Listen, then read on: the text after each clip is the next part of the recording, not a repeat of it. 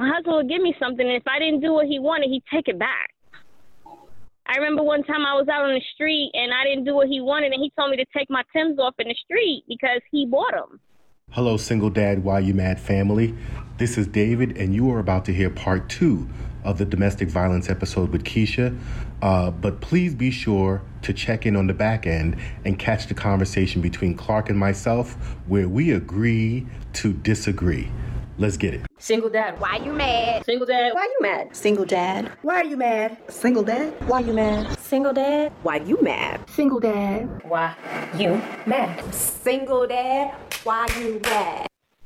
So it took you a year to actually settle and get away from this, right? Mm-hmm. Yep. What was your feeling? And you had your kids with you, right? Well, it took me a year because I didn't want to take the kids with me. What do you mean And by that? so, well, I didn't know. I had never left New York ever to go anywhere other than Trinidad. That's the only other place I left New York to go. So I really, at this point, didn't know where I would end up.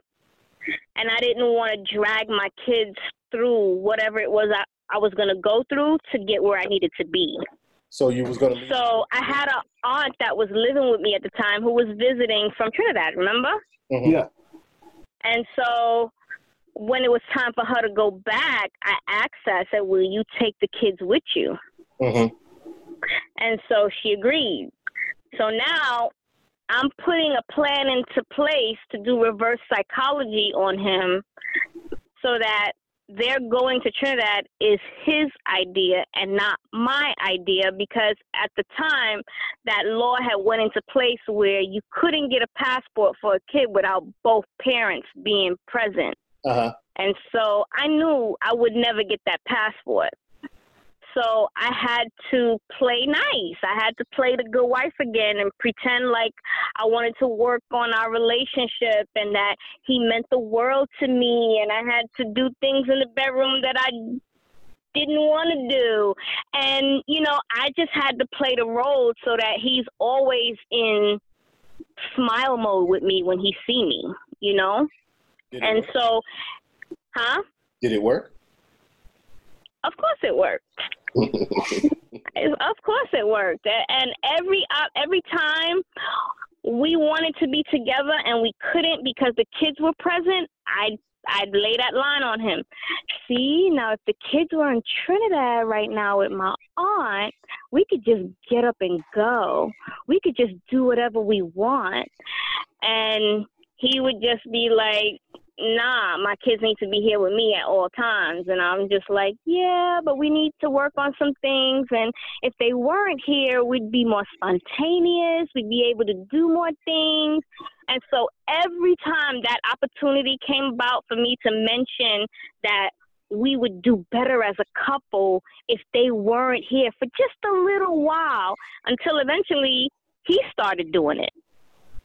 And I made him do it to the point where he had to convince me that the kids had to go to Trinidad. So I was just like, okay, yeah, great. They could go. So they can go. Who's buying the tickets? Because I don't got the money to buy the tickets. You going to buy the tickets? And once he said yes, I ran with it.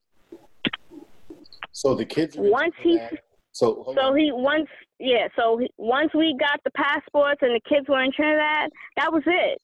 I packed up my stuff, and it was the question is at this point, where am I going to go? Yes. And so I had a cousin in Florida who was willing to help me. And so I was just like, all right, I want to go to Savannah, Georgia. And she was just like, why Savannah, Georgia? And I was just like, because there's a great school out there that I want to go to, and it's 1,000 miles away from New York. And I know 1,000 miles away from New York is going to do two things for me. And she was just like, what two things? I said, one, it's going to be too far for him to put the effort for him to come and find me. And two, it's going to be too far for me to have second guess myself and go back. So you said that you had a big family, right? Mm-hmm. You got brothers and sisters. Mm-hmm. Brothers? I have brothers. Why not send one of them over there to crack his skull? Because he has a baby mama. And when they broke up, when things didn't go his way, he went and shot up her family's house. And so I didn't want that for my family, because in as much as they would have defended my honor, they're not gun people. They're not street people. So it could have gotten that bad. It could have gotten that bad, because they would have, because fist to fist, my brothers would fight for me fist to fist. But because he wouldn't have been able to hold his own fist to fist, he would have gotten a gun. And then they would have thought about, oh, it's that serious? And then they would have gotten, I didn't want to lose a family member over this. Good point. So it's interesting, like, you know, as you're recounting it and you're doing those mental mathematics. Mm-hmm. And like, and I want to dive into some of the work that you do after we get to a few more points. But like, in the conversations I've had with people who go through these situations, you know, and I say people because it's not just women. Like, you know, men have to do this mental mathematics as well in their relationships. Yes. And they go, I don't want my family getting dragged into this problem. And not only you don't want them to get dragged in, but you definitely don't want to get them dragged in if you're gonna go back. Right. You understand? Because you remember this. I mean, I was trained up to serve him, and it was supposed to be him and him alone. In my mind at that time, I couldn't even conceive being with someone else. Like, the thought process was, it just was inconceivable. There will be somebody else? No, there's not going to be somebody else. You know, I'm just going to be a spinster for the rest of my life if I'm not with him. You know what I'm saying? It wasn't part of my thought process that I would find somebody else or that anybody else would be interested. And not only that, he used to tell me too, like, who would want you? You know what I'm saying? He used to make it seem as though like he was with me out of pity. You know what I'm saying? And I know now that stemmed from my parents, because my parents never told me that they loved me while I was a young girl growing up. I never heard those words from either of my parents. And he was the first person to ever say it to me. And I'm going to tell you, I remember the day he told it to me. I remember where I was. I remember what I was wearing. And the feeling was so euphoric. It was just, I can actually compare it to a high. It was just that euphoric, like, oh my God, it's possible? I'm lovable? Someone loves me? Oh yeah, I'm not going anywhere. And I think he saw that look on my face, like, interesting. Let me say it again and see what happens. And he said it again and got the same reaction.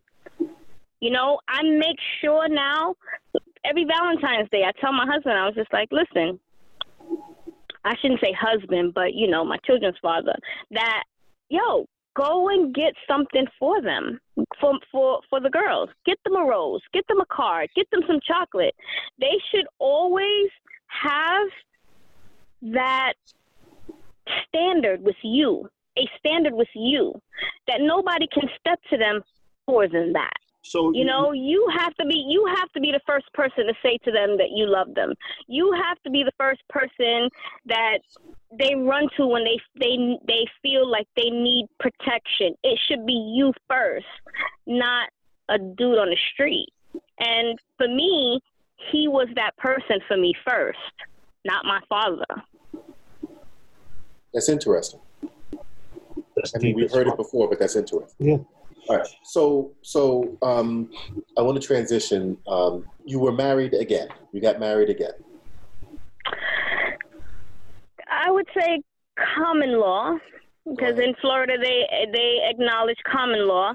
He has proposed to me every single year since the year we met, but I have never been able to take the dive, so to speak.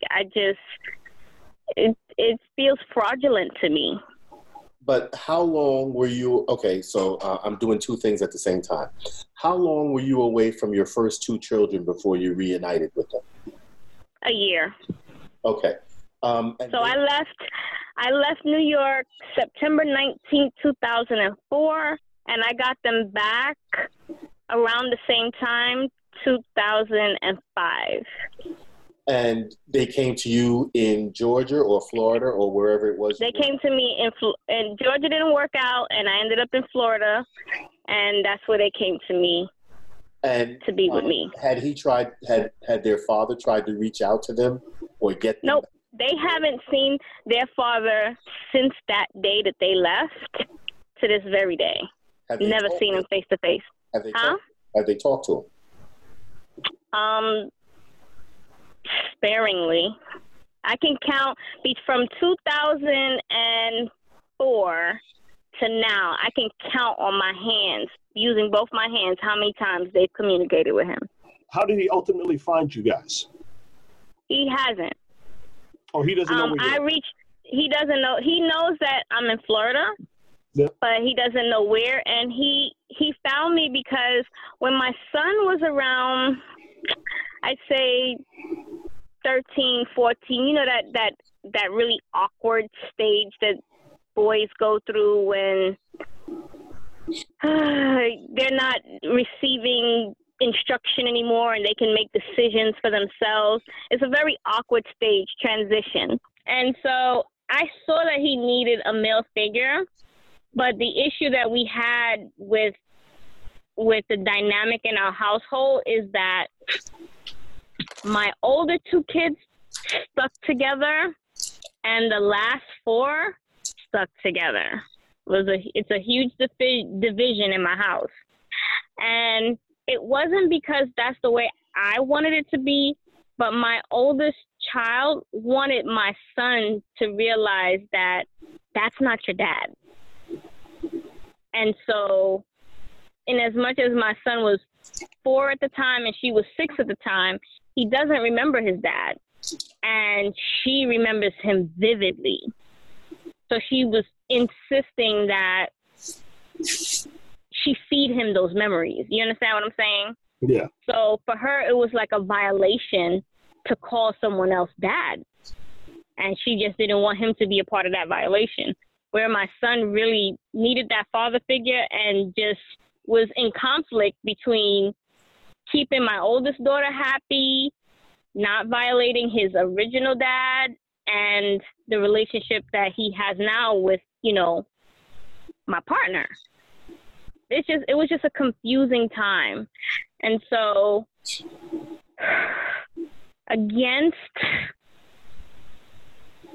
advice that I received, because when I got to Florida and I settled myself and got a place and got a job and everything, I immediately started my healing process. This is what I would like to call it. And so I would talk about whether or not I would ever be able to reach out to him and stuff like that. And they would tell me always, it's not in the best interest of your children to do that, because I'm contemplating if I should tell you truly and honestly how I got to Florida, because I haven't discussed it with the older two kids, how I got here. You know what I mean? All right. You can hold off on that. Yeah, you can hold off on that. I mean, I can tell you so you'd understand, but you'd have to omit it if it doesn't work. You know what I mean? No, just let's keep going. You don't have to do that. Okay. And so I reached out to him on Facebook because at the time, Facebook was pretty new. Well, maybe to me. Ooh. And I figured it would be the safest way to go about doing it for him to be introduced to his dad, so to speak. And I reached out to him first through email. And it took him probably about a week to respond. And when he responded, he was just like, you know, he wrote this response a million times and didn't know what to say and, you know, a whole bunch of hoopla. And so I just said, I think we're both in different places in our lives now. And I think it's important that you inject yourself into your son's life. I've tried with you before when we were still talking early on, and it didn't seem to work, but now he's older, and I think he needs his father. And he told me, I don't want to be a Facebook dad. And so I keep trying, and I keep trying, Google games. They both like chess. I figure, let's play chess on Google games and stuff like that. And he would do it once or twice, but not enough for my son to feel like he's bridging a gap. You know what I mean?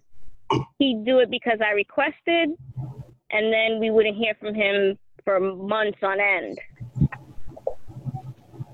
And I kept trying until my son came to me and said, just stop. He doesn't want to be a part of my life. That's fine. And so I stopped. And by that time, he started college by that time. So there really wasn't any reason for me to try to facilitate meetings with them anymore. So that was it. So it went from like 13 to like 16. They were having this kind of intermittent connection, but nothing solid ever grew of it. Longer than that, until he was about, I would say, 18 was the cutoff. 18 was when my son was just like, no more of this, because he had at that point, he had also made a whole lot of promises that he didn't keep as well. Oh, I'm saving money for you for school and stuff like that. And okay, so he finally gets into the university that he wants to get into, and we're $5,000 short. So we want to see that money that you've been saving up all these years, and nada. He literally told me he's starting a GoFundMe account to get the money that he needs for college. And my son was just like, a GoFundMe account for $5,000? He's just like, the tuition is $40,000 a year. Ma, you put $20,000 down. He should put the other 20. What's the problem? Why GoFundMe? That's not my dad. He's just like, leave him alone. So we left him alone. And every so often he still texts me. He texts me happy birthday every single year. And I'm just like, I don't know how to receive that. Like, what is that supposed to, I don't know. It's just really hard to. So let me ask. Did your children, your two oldest children, ever witness a physical altercation between you and their dad? Yes, my oldest does. They both were present, but my son doesn't remember. My oldest does. Have you ever talked to your oldest about some of that stuff? Yeah, we went to therapy together. When I started the healing process, it was a whole family. They were going to children's counseling, and I was going to the adult group counseling. I didn't leave them out because this was, at the time I'm like, 25, 26. I'm in my 20s. I really am trying to figure things out for myself. So there's no way that I would be able to support whatever it was that they were going through. Mm-hmm. I remember a time where he was so cocky, so to speak, where the children was concerned. He made me stand up on one side of the living room. He stood up on the other side of the living room. He put the kids in the middle, and he told us to both call them. And I was just like, that's going to confuse them. He said, I'll show you. They'll both come to me. And so I called them. I was like, come to mommy, come to mommy. My son came to me, but my daughter, without even second guessing it, she went straight to him. And so when I went into counseling, I told them that, and they were just like, don't underestimate children. Children work off of feeling, energy, and what's going. They might not understand what's going on, but they know what feels right and what feels wrong. And it's very well that she went to him, because if both of them had came to you, you would have got your ass whooped. Yeah, I think it's more to than just who likes who. So you're in a new relationship now, and I don't want to say new, right, because I said I don't want to say new because it's obviously 14 years old at least, right? Right. Mm-hmm. What was it like for you to meet and trust somebody new? I did everything that my gut told me not to. And that was the only way that I was going to get over that hurdle. Because I had been so conditioned that I should be with one person and one person only, that had I not did that, I would still be with my 2 kids and it would just be me and that would be it. In order for it to be different, I had to be different and I had to do different. And how so? I didn't know what that looked like, so I just had to do it.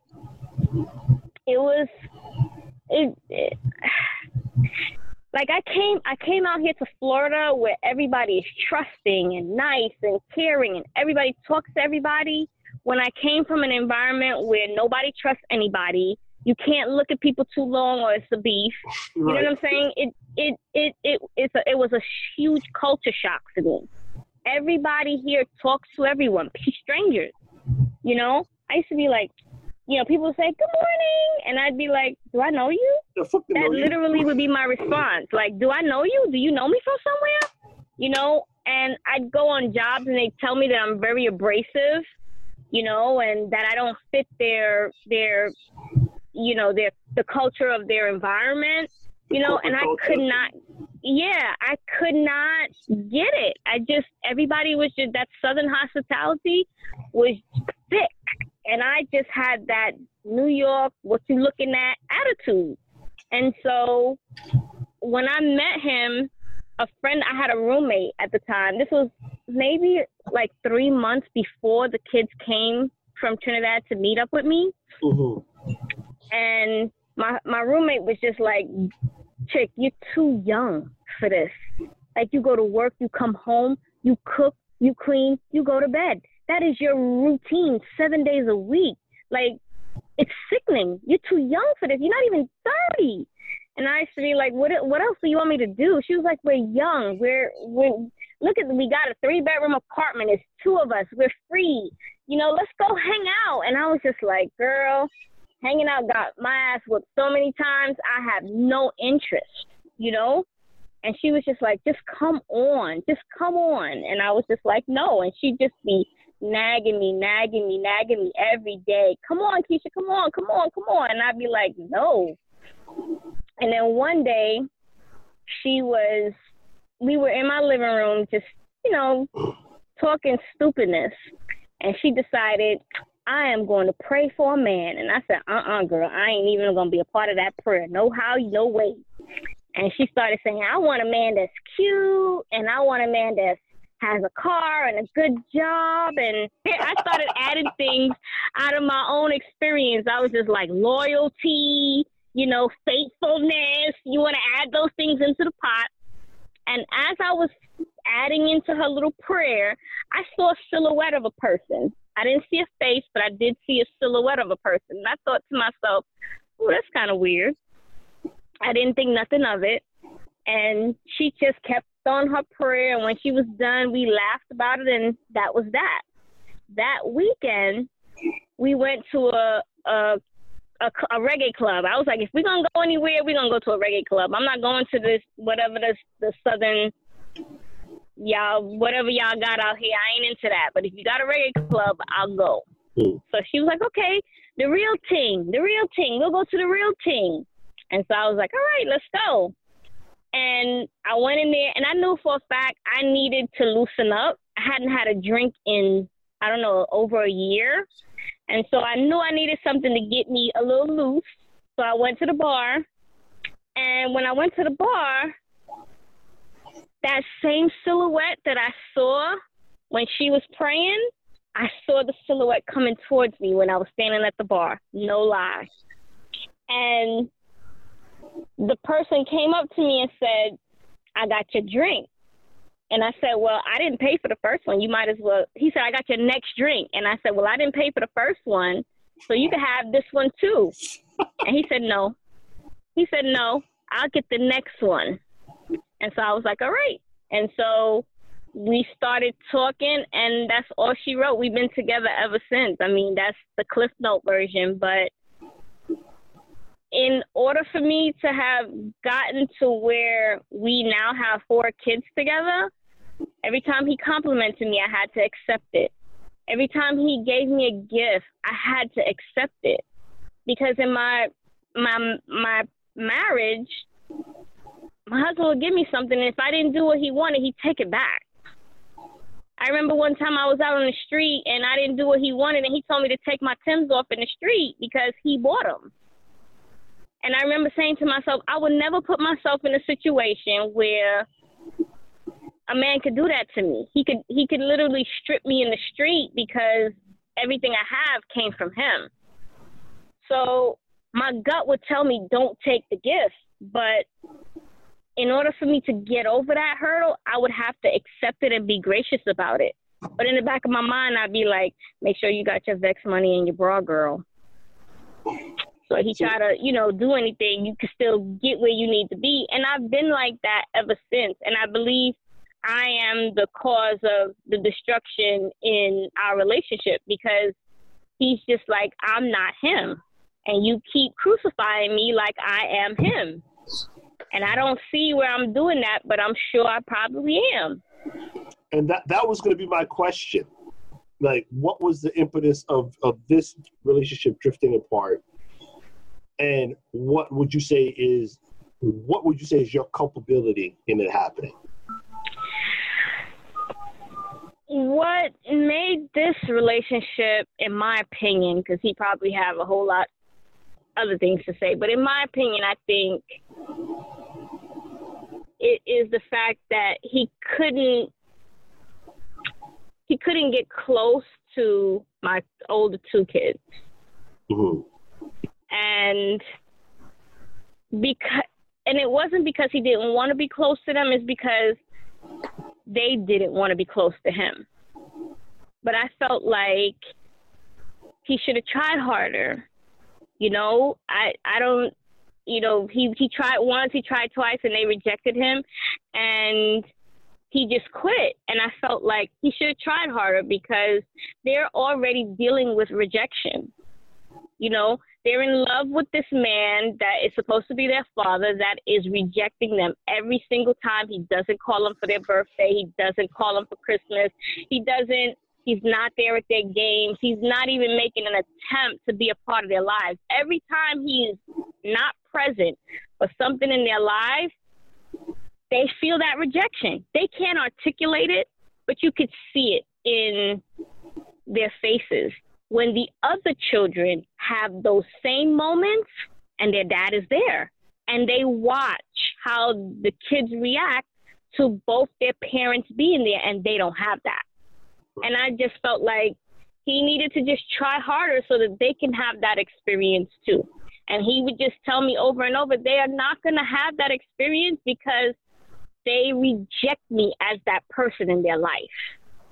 And I just couldn't see that. I feel like children are moldable, and our kid, he was in their life before they were old enough to just be set in their ways, and so I could be wrong, but year after year after year after trying to foster a relationship with their biological and it not working, and then trying to force a relationship with my new relationship and that's not working, just left me exhausted. I wanted that perfect family, and I just wasn't getting it. No matter what I tried and it got to a point where I myself was just like, what am I doing wrong? Like, I'm as faithful can be. I can cook my ass off. You know, I'm not as skinny as I was 20 years ago, but I still look kind of cute, you know? I'm like, what is it that I just can't get it? I have all the qualities that quote unquote men state that they want, and I present those things, and I still can't have that family. I was just bummed by that. And so me wanting perfection when it doesn't exist has a lot to do with why we've drifted. And I can honestly tell you, if I was to go to him today and say, you know what, let's start over. You know, I accept your hand in marriage and let's just live our life, he'd go for it. He was always all in. It's just me who was always guarded. Yeah, and so the question becomes, if you know that, what's stopping you? I'm going to be honest with you. I'm with him. We were in a relationship. We have 4 kids together, but it always felt like I was cheating. Always. It always felt like I was cheating. Because you're still emotionally grounded and tied to the first situation. Yes. I think my first marriage, relationship, a lot of things first, is tied into who I am as a person. And I don't want to say I can't, I don't know how to let it go. You know, if he was to if my ex-husband was to come and stand up in front of me today and say, let's do this again, I'd be like, hell no. And be sure of it. As sure as my name is Kisha, I'd be like, hell no. But I still can't let go of what I invested in that relationship. Yeah, to be free in this one. You know, it's interesting. I was explaining this to somebody the other day because, like, one of my really good friends, you know, reached out to me, and she was going through, you know, a struggle with, you know, the ending of her relationship and the father of, you know, 2 of her 3 kids, but she had known him since they were in 3rd grade. Mm-hmm. That is hard. Because you know them now longer than you've known them longer than you've been living on Earth. Right. And so she's going through that emotional struggle, and, you know, he has some issues that he needs to sort out, and she's like dealing with the guilt and so forth. And she's like, but I won't go back, but I'm still invested. And I said, listen, because she's also dealing with people passing judgment and saying, hey, you know, you can't want to go back there. You can't want to go back there. She said, I can feel guilt without wanting to be with him. I described it as high school. I said, I can look back at my experience in high school and said, yo, I had some struggles, I had some trials, I had some tribulations. I had some amazing times. There may be things I miss about high school. That don't mean I want to relive that shit. That doesn't mean I want to go back. Exactly. Right. Or I talk about, like, growing up in Brooklyn. Growing up in hood-ass Brooklyn, there were some amazing times. There was a lot of danger. There was a lot of excitement. I don't want to relive that shit. You know, and I say for you, like, you know, you've already expressed that you've gone through counseling, you know, and this may have been a handful of years ago. Going. So you're currently there. The domestic violence is ongoing.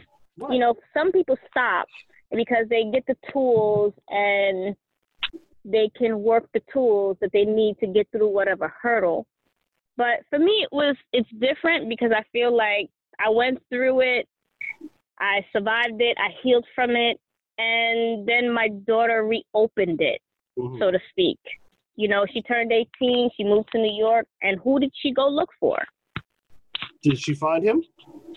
She found him, and then gave him all our information, our location, and all kinds of other things. And I have other children that I need to protect that have nothing to do with that life. So we had to uproot, you know, and that stirred up a whole lot of stuff that I guess I hadn't dealt with. And I had to start all over again.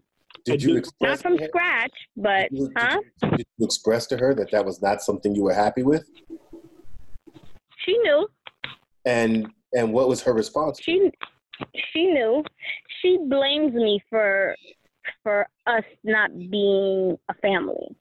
You know, the grass is always green on the other side, and as much as she knew the situation we were in and how dangerous it was for us,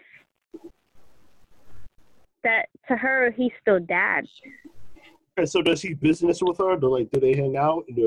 Are they in contact? I haven't spoken to her since she's 23 years old right now, and I haven't spoken to her since she left. And she left when she was 18. Wow. So you don't know where she is. You don't know what she's doing. She lives with my mom. I know where she is. She lives with my mom in New York, in Brownsville. But, you know, there's a lot of damage there. Yeah, there's a lot. And my role in this is that I have to let her go through whatever it is that she's going through until she comes to a conclusion the way that I did. Her truth is her truth. Right. It's just like, it's like somebody coming to me and saying, no, you didn't really go through all of that. This is what really happened, when I lived it. You know what I'm saying? She lived it, and I didn't experience it from her lens. I experienced it from my lens. So whatever scenario she created so that she can cope with that situation, that's her truth. And she has to come to terms with it in a way in which she's all right with it, and then we can talk. Yeah. Because for us to try to battle verbally with each other, that's not what really happened, and that's not what really happened, and that's not how that went down. We're not going to get anywhere. Right. And so that's the situation with her. As for my son, he's moved out. He's going to be 21 this year. And for him, he feels like he had a good life. In as much as he didn't call, my current partner dad, he's on his own now, and whenever he needs something, that's the person he goes to get it. When he needs to talk about something, sometimes he's going through trouble with his girlfriend, and he needs to talk to somebody. He's going to call him before he calls me. And that's what I always wanted. I wanted them to have that. I wanted him to have that younger, but I wanted them to have that. So he's fine, and he's okay. His words exactly, if he's not interested in me, I'm not interested in him. And I know that comes from a place of hurt, and I know he doesn't truly mean it, but right now that's his truth, and I have to accept it. And that truth can always change. That truth can always evolve. Exactly. And I'm patient about it. And, however that comes about, it comes about. What I really didn't want is I didn't want his biological father to ever say, I prevented them from being together. I think, that was important to me, that if he ever reached out and said, oh, I want to see him and I want to do this with him and I want to do that with him, it was always important to me that I made a way. I had to make a way that was safe for everybody. Right. But I wanted to make sure that I made a way. But he's never reached out to have that opportunity or that time. So it is what it is. And so... Oh, you had something to say, David? So prior to getting into the relationship with your current partner, did you express to your current partner, or not prior to, but when you were getting into the relationship, anytime during the beginning of the relationship, did you express your past, or did you divulge your past to your partner? From day one. I told him from day one. Okay. So because it was important to me, because when I was here in Florida, I was still married. I was still legally married. So it was important to me that if I was going to get into another relationship, I had to be divorced first. So you want to take me out? That's fine, but you have to understand that it's going to be 100% platonic. And so he agreed to it. And so I was just like, that means no kissing. That means no sex. You're really going to agree to it? And he was just like, I think you're worth it. So absolutely. First and off, so that's how that. He's a better man than me. I'm just saying. I don't even know, dude. He's a better man than me. Because I'm working. And he's from the Caribbean. He's West Indian. So I already felt like you had the kinship. I'm doing 50% better already. Now you're gonna offend David because you know David in West India, right? I'm sorry, David, but that was my thought process at the time. I was like, that I believe deeply the cultural difference between me and my first husband was the had a lot to do with why all my gifts went to waste. And so where is your current partner from now? Just out of curiosity. He's from St. Kitts. Oh, St. Kitts? Okay. I guess kind of, sort of. All right. he gonna listen to this and cuss me, but that's fine. All right. So we've been at this for a little while. We need to wind down. Okay. I guess I'm going to ask you if you have any parting words, like, if you look back on your life, if you look back on all of this, is there anything that you would do differently? And if so, why so? I wouldn't do anything different, because for me to change any aspect of it would mean that I wouldn't have the first two kids. And those were my ride or dies. I went with them everywhere. They went with me everywhere. And I can't imagine life without those two. That would be the only reason why I would endure what I endured all over again, just to get them out of it. Well, and like the only thing that comes, I'm here. The only thing that comes to mind for me, because like you have such an impactful and powerful story, and we spent a lot of time going through a lot of stuff. But I think there's a whole other page that we need to cover with you, and there is. I think that's your work. Because my career was 100% impacted by everything I just told you. Right. I became a nurse, and my first nursing job was as a drug rehab nurse. And why did I become a drug rehab nurse? Because I needed to understand why drugs were so important to him. I didn't understand addiction. I didn't understand the manufacturing process. I didn't understand the distribution process. I didn't understand any of it. And when I became a drug rehab nurse, I was able to understand it in a way that I don't think he would have been able to explain it to me, even if he tried a million different ways. I had to experience that. And I stayed there until I felt satisfied.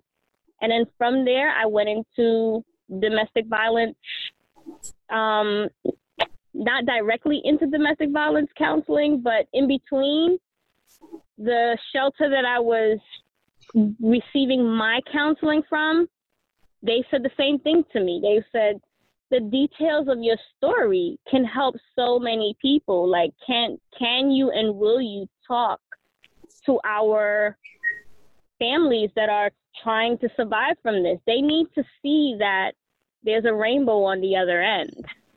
And so I started, in the middle of my healing process, I started public speaking, but only in facilities, that were catering to people who were trying to, move on from domestic violence. Yeah, so it goes back to one of the things I say very often in a lot of the work I do professionally, and even like when David and I have people on. In order to be a thing, you have to see a thing or conceive a thing. You have to see it in process and go, oh, that's a path I can follow, or you look at it in your mind's eye and go, okay, there's a gap that I personally know I can fill. And right. It's very important that, you know, for those families, they see you and go, there is a way out. There's a light at the end of the tunnel. And, and I think for our listeners, you know, for you to share that perspective and share, okay, you know, I went through this. This is the kind of work I'm doing. This is what I'm seeing.